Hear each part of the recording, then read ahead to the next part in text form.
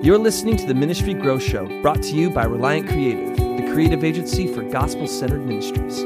Find out more at reliantcreative.org. Welcome to the Ministry Growth Show, a podcast dedicated to helping churches and ministries grow and make more effective impacts for the kingdom of God in an ever-changing digital world. Whether you're building and growing a gospel-centered ministry or leading a church, if you want insight into the strategies, struggles, challenges, and successes of other ministry leaders, you've come to the right place. Welcome back to the Ministry Growth Show. Today on the show, we have Brittany Stokes, president and co-founder of Project Orphans. Brittany, welcome to the show. Thanks for having me. I'm excited. Yeah, we're happy to have you on. This is exciting. Yeah. So for our listeners, tell us a little bit about your ministry, how you guys got started and what you've been up to lately. So Project Orphans started almost, 4 or 5 years ago. And basically, my husband and I were in Mexico. I had surprised him for our 1-year anniversary trip and somehow ended up, I don't know how we were at a resort and then ended up in an institutional orphanage, but that's where we ended up. And I was working in an advertising firm and came back to the United States after being on this trip. And I just could not shake those kids' faces out of my head, out of my heart. And for a whole month, I probably tossed and turned in bed. And I remember one day turning over to my husband, I said, I think I need to quit my job and start something for orphans, like Project Orphans. And he's like, what? And I'm like, yeah, I think that's what's going to happen.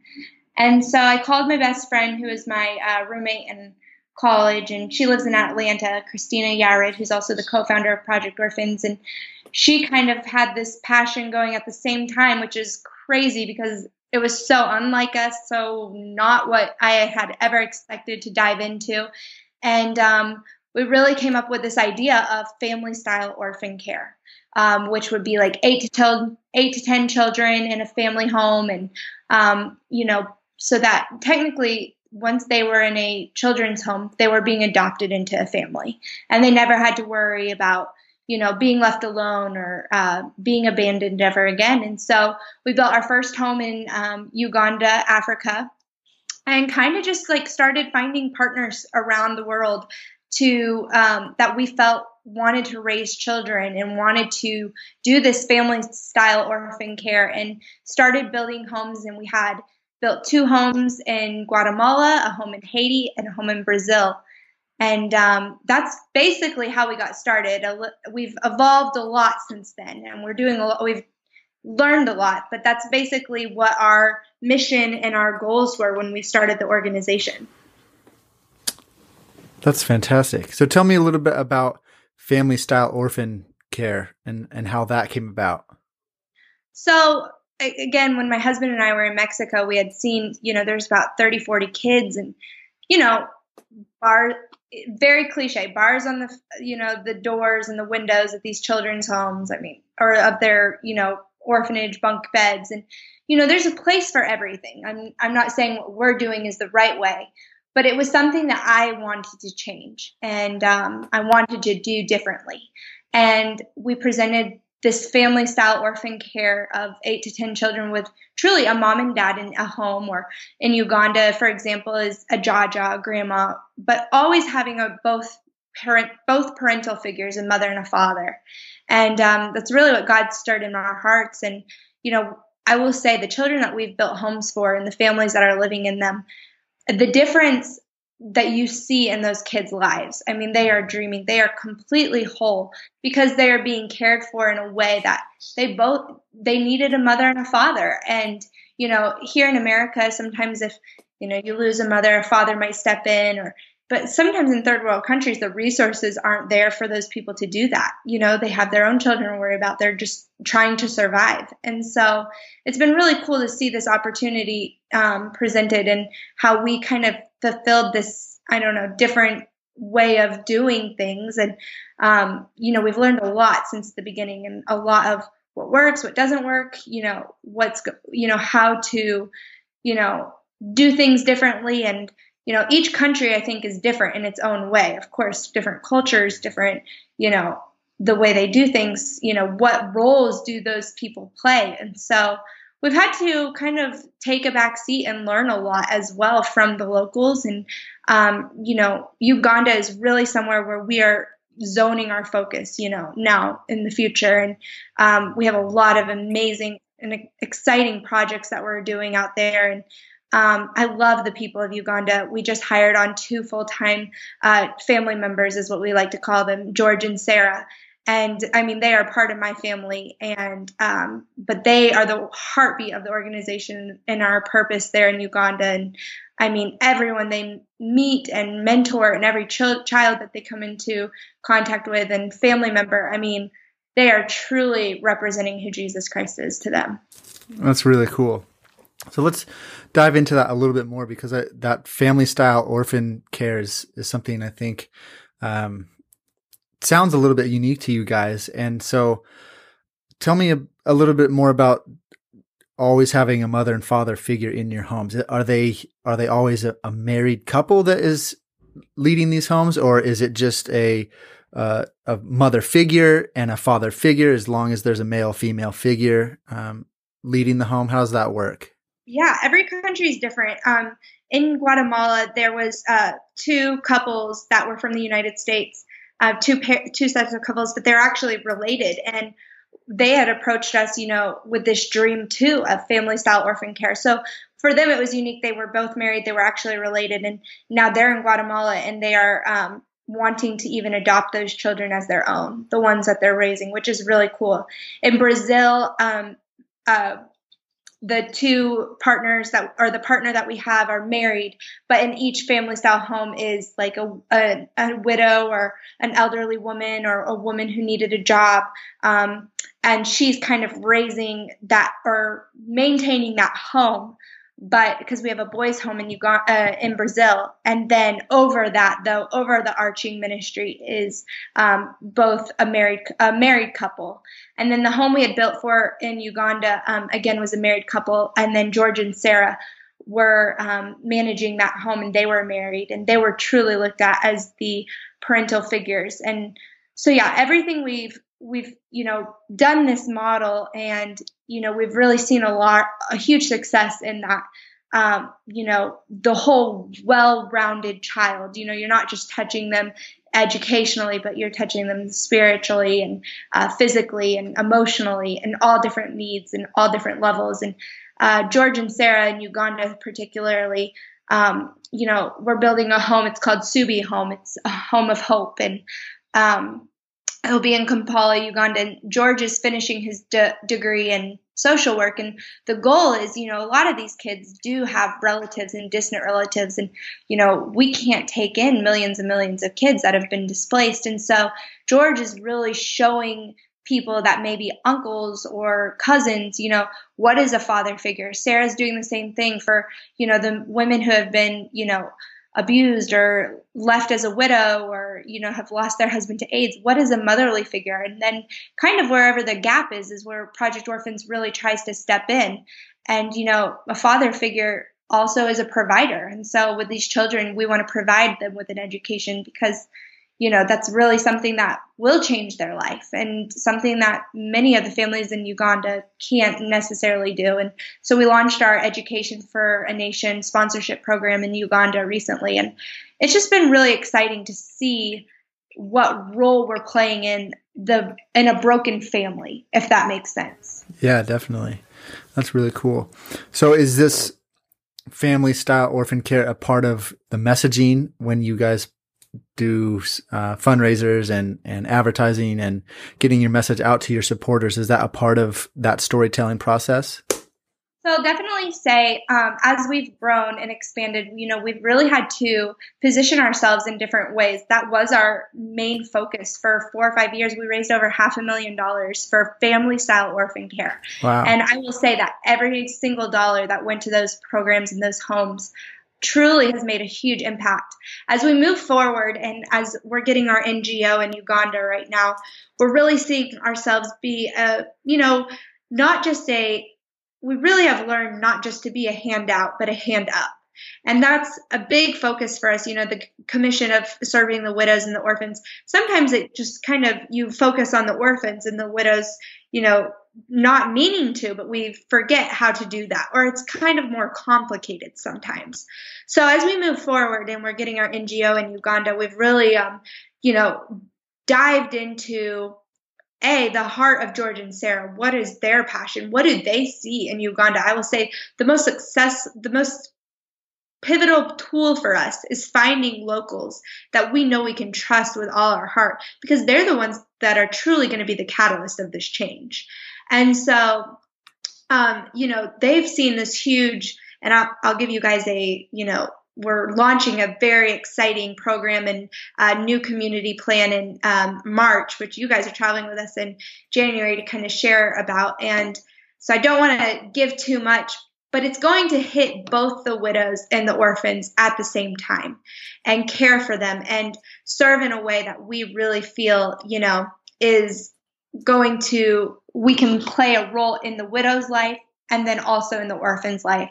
And I'm really excited about it. It's been something we've been researching and planning and praying for the past 3-4 months with Sarah and George.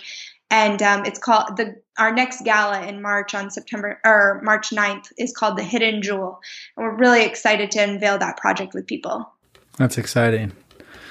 Yeah, I love that. I love that quote that you just said, leaders are the catalyst of change. I think that's so important to realize that as we try to go in and rescue and do these social justice projects, that to keep in mind that leaders are so important and pivotal in that, especially when you're working with children. They can't do a lot themselves, and so you have to have that leadership, both on your end and at the national level with the partners you choose to work with. Yeah, so. And I would say George and Sarah, they're married and they have their own son, Conrad, and it's really cool when you start, Christina and I, we don't know everything. When you really are open and you say, Lord, what is your plan? What is your vision? How are we here to serve you? And then you get, all different people from different sides of it in different nationalities in different countries with different passions and hearts. And then you find this vision and unification in it because it's all for the same purpose and the same glory. Mm-hmm. And, it's just, I'm really excited. I love our team. I love, the people we work with and the people we serve. And I think that's probably one of the best feelings of the day is you wake up and you feel like you're a part of a family. Everyone at Project Orphans, we don't take salary besides, our workers in Uganda. But here on the state side, we're all volunteer because we believe in this. And mm-hmm. I'm a mom. I have 2 kids and I have a job. And so Christine has a full-time job. And somehow God just gives us the energy to do pull all-nighters or all weekenders. And it's, and it's just because we love the people we are serving, and the people we're serving with. And so, I don't know. It makes me really excited at the end of the day. Just, I don't know what's going to happen in the future, but the way it's going now, it's really exciting. That's awesome. Well, good for you guys. So can you dive into a little bit about what God is doing through you guys currently? You touched on it a little bit with some of your upcoming announcements and projects, but what has God been doing on the ground in Uganda, in Brazil, in Guatemala, in Haiti, in the last maybe month? Yeah. So really exciting news. Our partner in Brazil needed a well this year, and we were able to give them a well for their village. We've built the boys' home that'll be opening in February of next year, and they actually, I think they hit a water table. So really great because they're actually now going to be able to sell the water and make an income, and not only they will never have a water bill again. And so really awesome to see the sustainability on that side. As far as Guatemala, the families there have been working with the judge, petitioning with the judge to bring some of the kids, all their kids that are with them.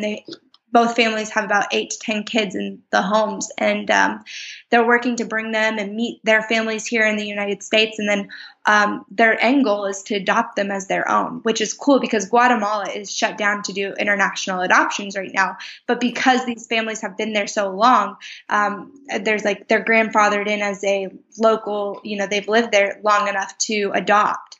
And it's not, they want to just adopt one, they're adopting 8 children on top of their own. And I think that's God's heartbeat, and really cool to see that happening. the boys' home in Haiti. Haiti was just hit pretty crazy, and not, with everything that happened, natural disasters. And so the boys' home is fully furnished, ready to go. They're just waiting on some poles and some materials that the government is not bringing in right now because of some politics. But once they have that, they'll move the boys in. It's just kind of safety concerns that we want to make sure we can build that fence, or they want to make sure that that gets taken care of. And then, again, Uganda, I mean, that's been our main focus for the past few months, and somewhere where we really feel like the Lord's putting our direction and zone focus. Everything else is pretty much sustainable, and those partners are set and ready to go and care for those kids and just grow those children as their own. And so, we kind of take a back seat, and now we become cheerleader there. But in Uganda, we've recently launched our Education for a Nation sponsorship program, which is going great. All the kids had their interviews this week and last week, and got into school. And, that's been a pretty intense road, even just working with whether it's the grandmother of the kids or a stepfather, or we've had to get some local authorities involved in some of the cases. And sometimes I think that's the hardest part of this, is separating. I'm on the phone driving to OU. My husband was playing, his basketball team was playing against OU. Oral Roberts was playing OU. And I was on the phone with Sarah and George because one of our kids, looked as though they were being abused in some situations. And it's just like, oh, how is this happening? And, it's just my kid sitting in the back watching Frozen. And I'm like, Lord, like, you got, protecting your heart in this whole thing is key, because, you can sit all day and sob, and cry. Right. And somehow I don't know how I have, but like the Lord's just given me the grace to be going from mom to turning that, turning on a different switch and then going to the basketball game. And, it was really awesome to just see how God can just use you wherever you are and in whatever role you are. You know what I mean? Right. Yeah. Just showing up and being obedient to whatever he's called you to, and allowing him to work through you and use you as a vessel. So that's well done to you guys. That's cool. So I want to transition a little bit. What has been one of the hardest lessons you guys have learned as you've started out and progressed over the last 4 to 5 years growing Project Orphans? What's been one of the big difficult lessons? I think when you're starting an organization, or you're in the middle of a organization, or you're in growth spurts, you never, I always say God never tells you don't ever say God won't do this with you, because I look at would I say that we would be in Uganda, Africa, or all these places, but primarily focusing on this, I don't think I would. I mean, his plans are his plans. And, sometimes we just don't know. And so, the way I thought things would happen, the way people I thought would be partners, or the way I thought people would donate, or those type of things, I would definitely say it's all in God's hands. And, never say never. And, some of the hardest things I've learned is what I thought truly, or, passionately, what I believed the direction of the organization would be was not the direction the Lord was taking. And I think that was, especially this year, God has closed a lot of doors that I thought would be open, and that, we would be walking through. And that was really hard for me. We hit a position, and it was like, God, where are you going with this? But his plan is always so great. And I look at it now and I'm like, wow, like if I had to go through that to know that I had to trust him in this, and that he had my back in this, and he was going to bring these people to be part of this, like it was totally worth it, and sometimes it's good to go back to those realities. And so, yeah, I would definitely say, the biggest thing for us was, places we thought we were going, people we thought we were going with. God has to call you, and, we all serve as the body of Christ, and it's really cool to see people come together, but you can't ask someone to do something that's not their vision. But that doesn't mean God didn't tell you still to do your vision. Mm-hmm. And so, I think that's the biggest thing, is knowing that when God gives you a vision, you have to go with it. But maybe that other person isn't supposed to run that race with you anymore.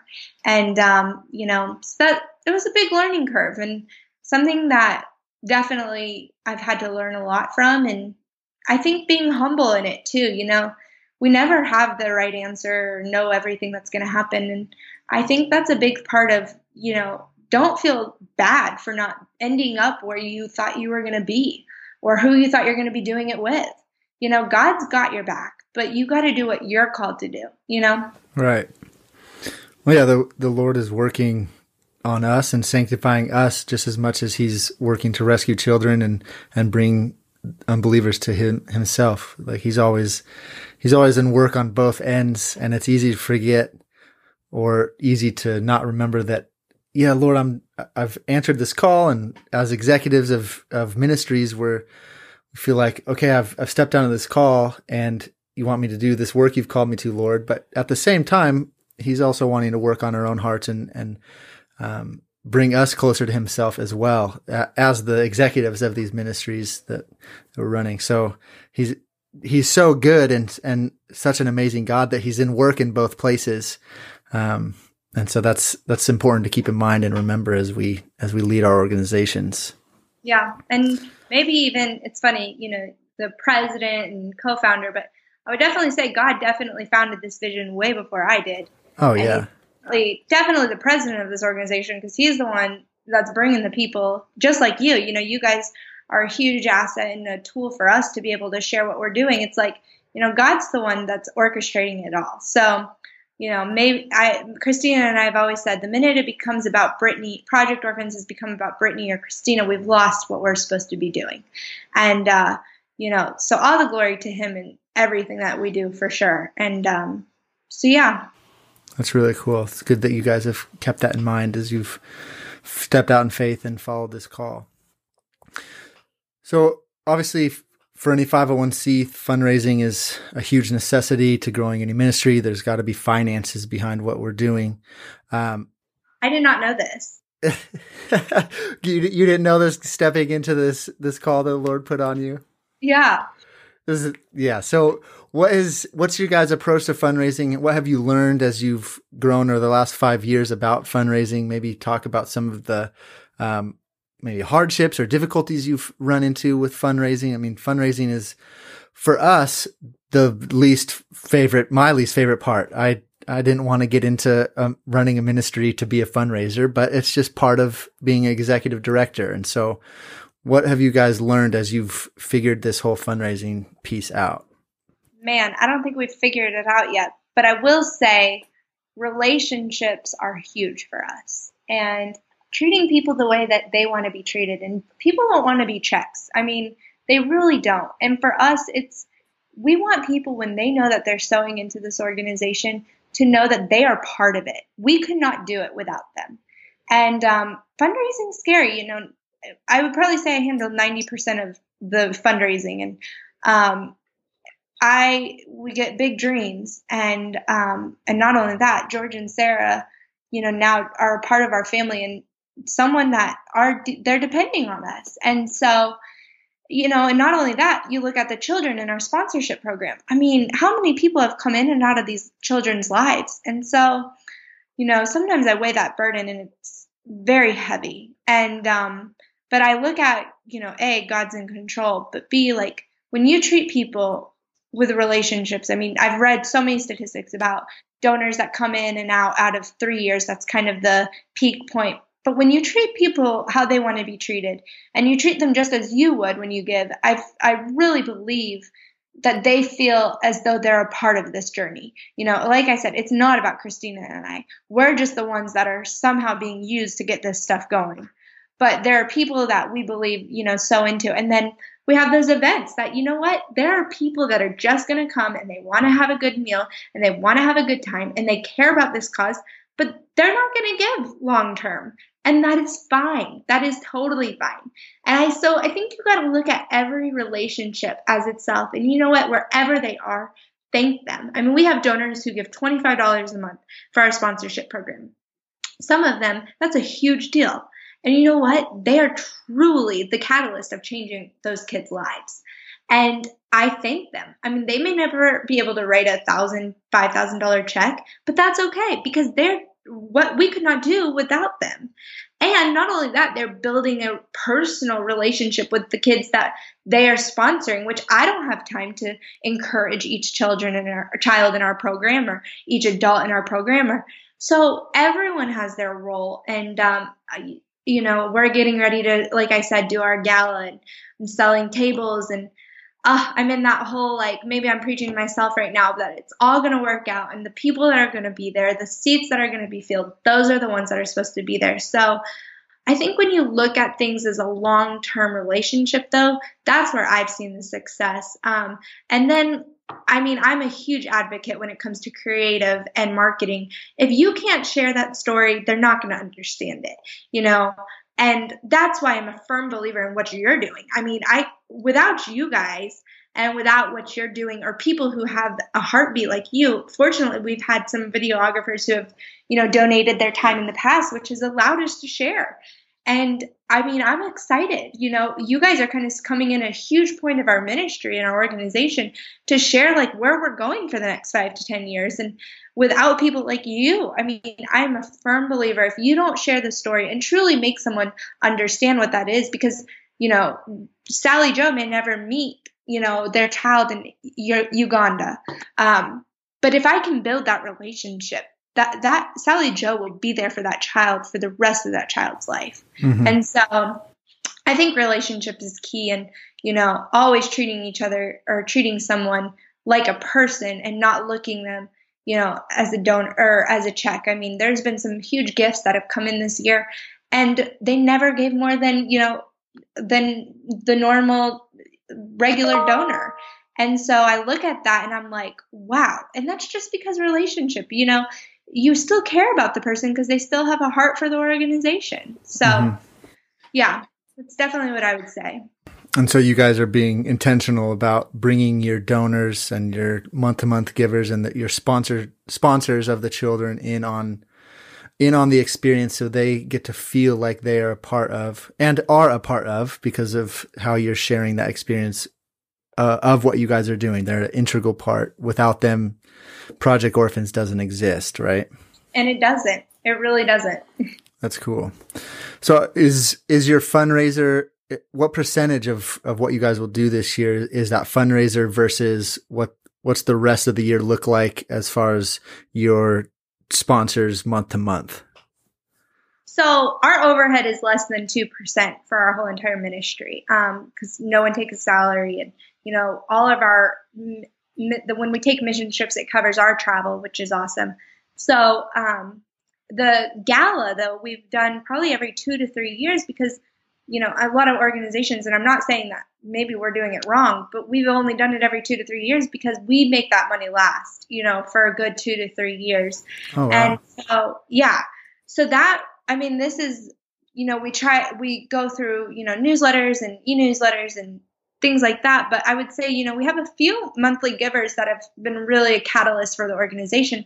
But the gala has been something that, we bust our booty for, because everything is donated for the most part. And again, we do it at places that we feel, are treating our donors how we would want to be treated, And so they love the night. It's a great night, but we're very intentional to why we're there, because we only get into a room once every 2 to 3 years. And so they know that when they're coming to see what has happened, kind of like a board meeting, to be honest. Mm-hmm. But then they also know where we're going for the next 2 to 3 years. And then we have a good time while we're doing that. And so,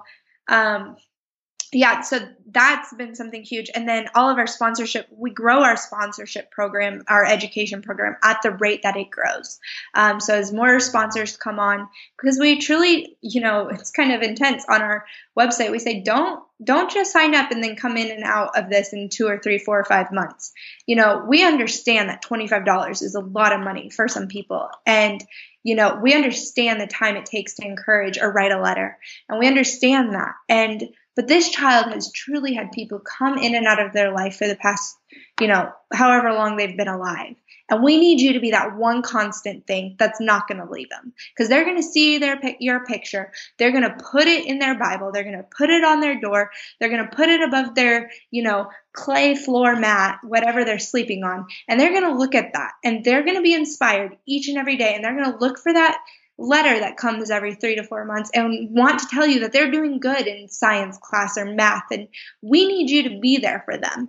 And so I take that very seriously, that program, because I really, truly believe when you come into a child's life, especially a child like that, to step away is, heartbreaking for that kid. And so, it's kind of our disclosure before you sign up. So you're giving your life away for them. That's awesome.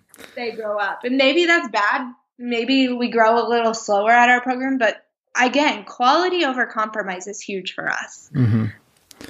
Well, you're looking for consistency from your supporters so that you can provide that consistency for your kids.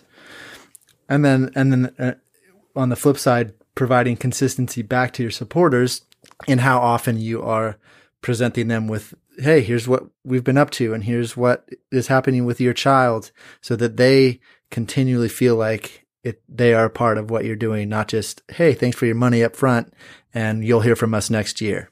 Next year when we need it. Yeah. So let's transition a little bit. I want to talk about discipleship. You guys are, your focus is social justice and making sure that you are rescuing these children out of the lives that they are going to live. So how do you guys work discipleship into your programs? Yeah. Well, discipleship's huge. If you build a home and I don't see those kids in heaven one day, then we've totally lost everything. Mm-hmm.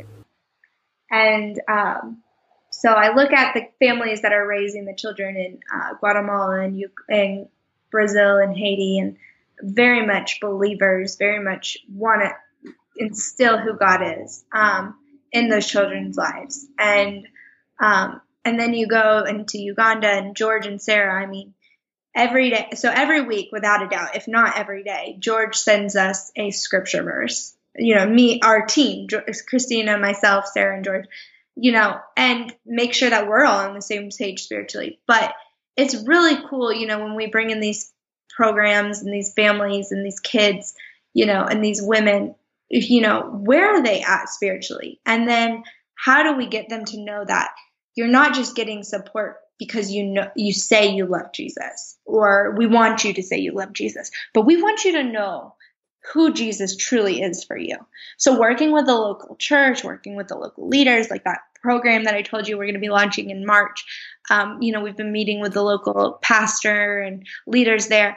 That's huge, because we can't come in once a year and say, hey, here's a Bible, and here's, this is who God is, and Jesus loves you, and bring our mission teams.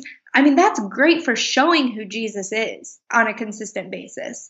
But let's have a leader or someone who's in authority over them and, make sure that they truly are spiritually serving. And it was kind of cool. I was we had built a home for some kids in Uganda, and Charles, I was in the back of the van with him, and I've known Charles for the past 4 or 5 years, maybe 4 years, and he's growing up. He's getting ready to probably go on his own, and it was just really cool we had this moment where sitting in the back of the truck handing out clothes, and some Muslim children came up to us, and he was with me, and I said, hey, do you guys know Jesus? And they're like, no, don't talk to us about that, don't talk to us about that. And I was like, why? Let me share who Jesus is. And Charles looked at me and he goes, but Brittany, he was like, Auntie Brittany, if you tell them who Jesus is, they'll go home and they might be beaten for it.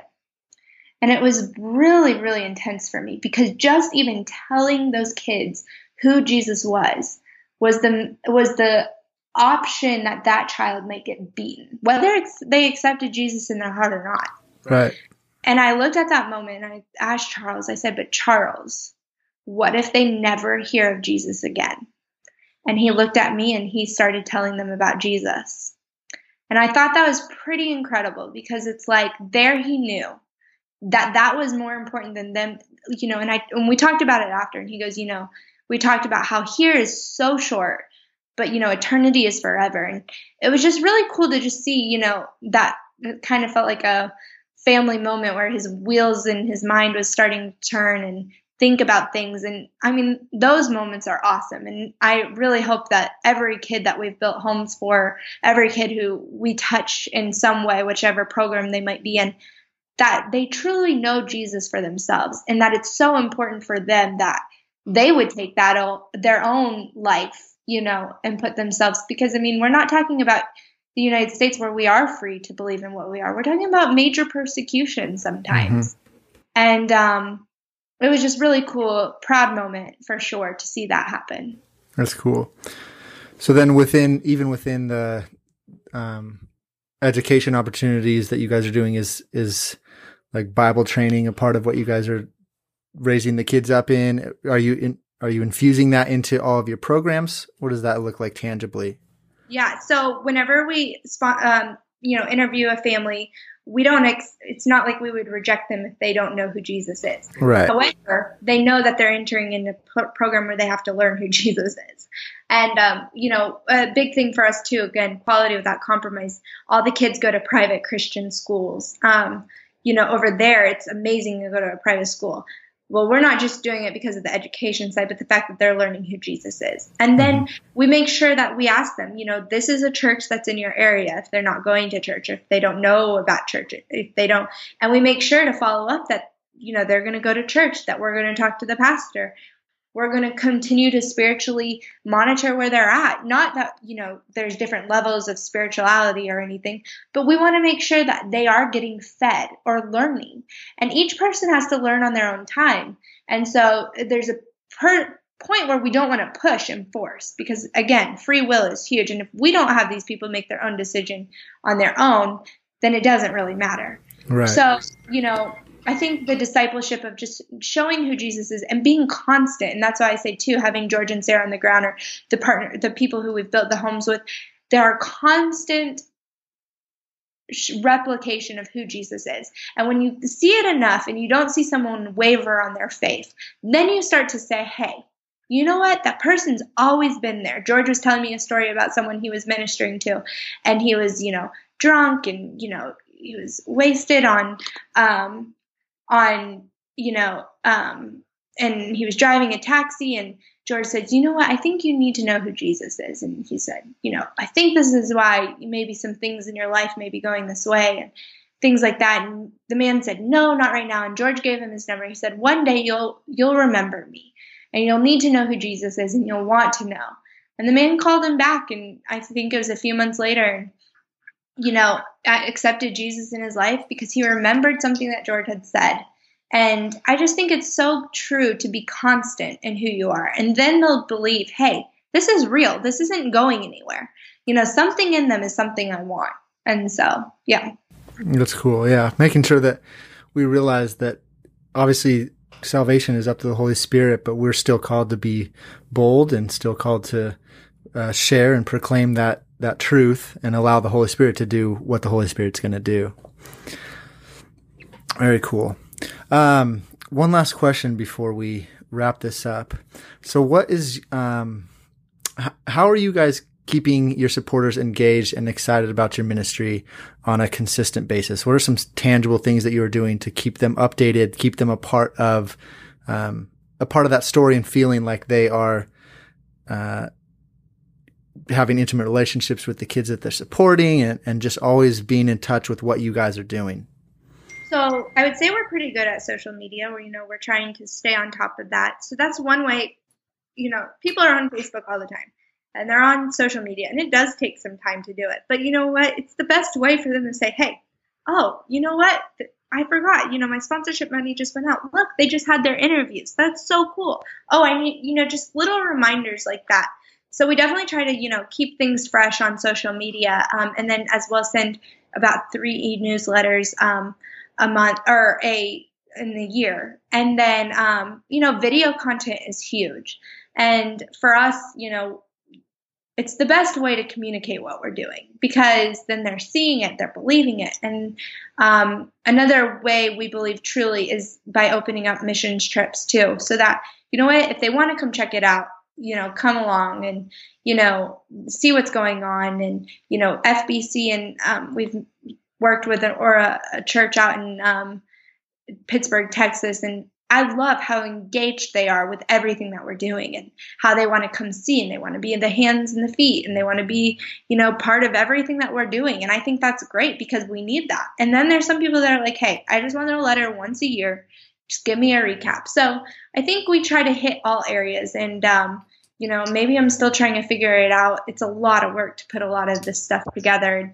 I think being intentional with what your message is, and not only that, but don't just, show the successes. Don't always just show the need. I'm so excited to write a newsletter and just be like, hey, it is going great, Mm-hmm. And I think that's a huge part that I've seen, yes, there's a lot of stuff that we need, and there's a lot of stuff that we pray for, and there's a lot of dreams to be funded. But you know what? Things are great right now, and they'll grow at their own pace and their own momentum, Yeah, it's presenting a message of hope. Like, yes, there's a huge need, but at the same time, God is moving in amazing ways, and here's how God is moving, and you can be a part of that. And that hopeful message, I think, is something that a lot of ministries forget, that they are constantly presenting the need, and you can look at a organization's website and it just kind of feels down and in the dumps, but God is moving in incredible ways. He's always way ahead of us and called us into what he's already doing. And so sharing that story, just sharing what he's doing, the successes that he's having, and the exciting things that he's doing is a really, we think is a really successful way of presenting that story and getting that message out. Like, yes, there's huge need, but at the same time, God is doing incredible things in this, and this way.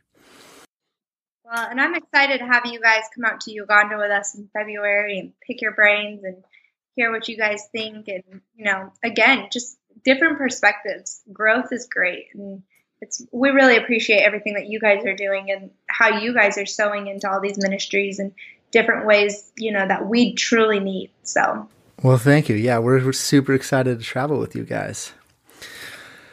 Well, Brittany, this has been amazing. I think this is going to bring a ton of value to our audience. Can I pray for your ministry before we get off the line? Yeah, that would be great. Perfect. Lord, I just lift up Project Orphans and Brittany. I just pray that you would do and continue to do amazing things through this ministry and through Brittany and Christina. I pray that you would just explode the ministry, that whether it's in size or in depth in how they are reaching these children in this family-style orphan care home. Lord, I pray that you would just do something amazing that only you could do, and that Brittany and Christina would continue to be just available and in tune with the direction you are taking them. So, Father, I just lift them up to you. I pray amazing things over the ministry and over them, and just ask that you would continue to rescue for your name and for your glory. Just thank you that you love us. You love us regardless of us. And so we thank you that we get to be a part of the redemption of humanity, be a part of what you're doing. It's such an exciting story. So, Lord, thank you so much. And I pray blessings over this ministry. In Jesus' name, amen. Well, Brittany, this has been awesome. How can our listeners get a hold of you and stay up to date on Project Orphans and what you guys are doing? Yeah, visit the website, projectorphans.org, and Facebook and Instagram. And then, again, if, my email's on there if you guys have any other questions, direct questions, and you can also Facebook message us. And so, yeah, I give out my cell phone, but I don't know what to expect. They can just hit you up on email. Exactly. So I probably hand out that number way too often. But yeah, no, for sure. And we really appreciate it. And this is really cool. We're excited to see this launch and, again, travel with you guys. Yeah, definitely. We're excited to go with you in February. Well, thank you, Brittany. Have a good rest of your day, and we'll be in touch. Perfect. Sounds great. Thank you for listening to this episode of the Ministry Grow Show. If you enjoyed it, we'd appreciate it if you rate and or review us on the iTunes store. And make sure you subscribe so you never miss an episode. If you have a story to share with other ministry directors and pastors, or know someone who would be an incredible guest on the Ministry Grow Show, let us know. We love connecting with ministry executives and sharing their wisdom and insight with our audience. Just send us an email at info@reliantcreative.org. And lastly, if you need help telling your ministry story, we would love to share how we can help in that process. Check out Reliant Creative at reliantcreative.org. See you next time.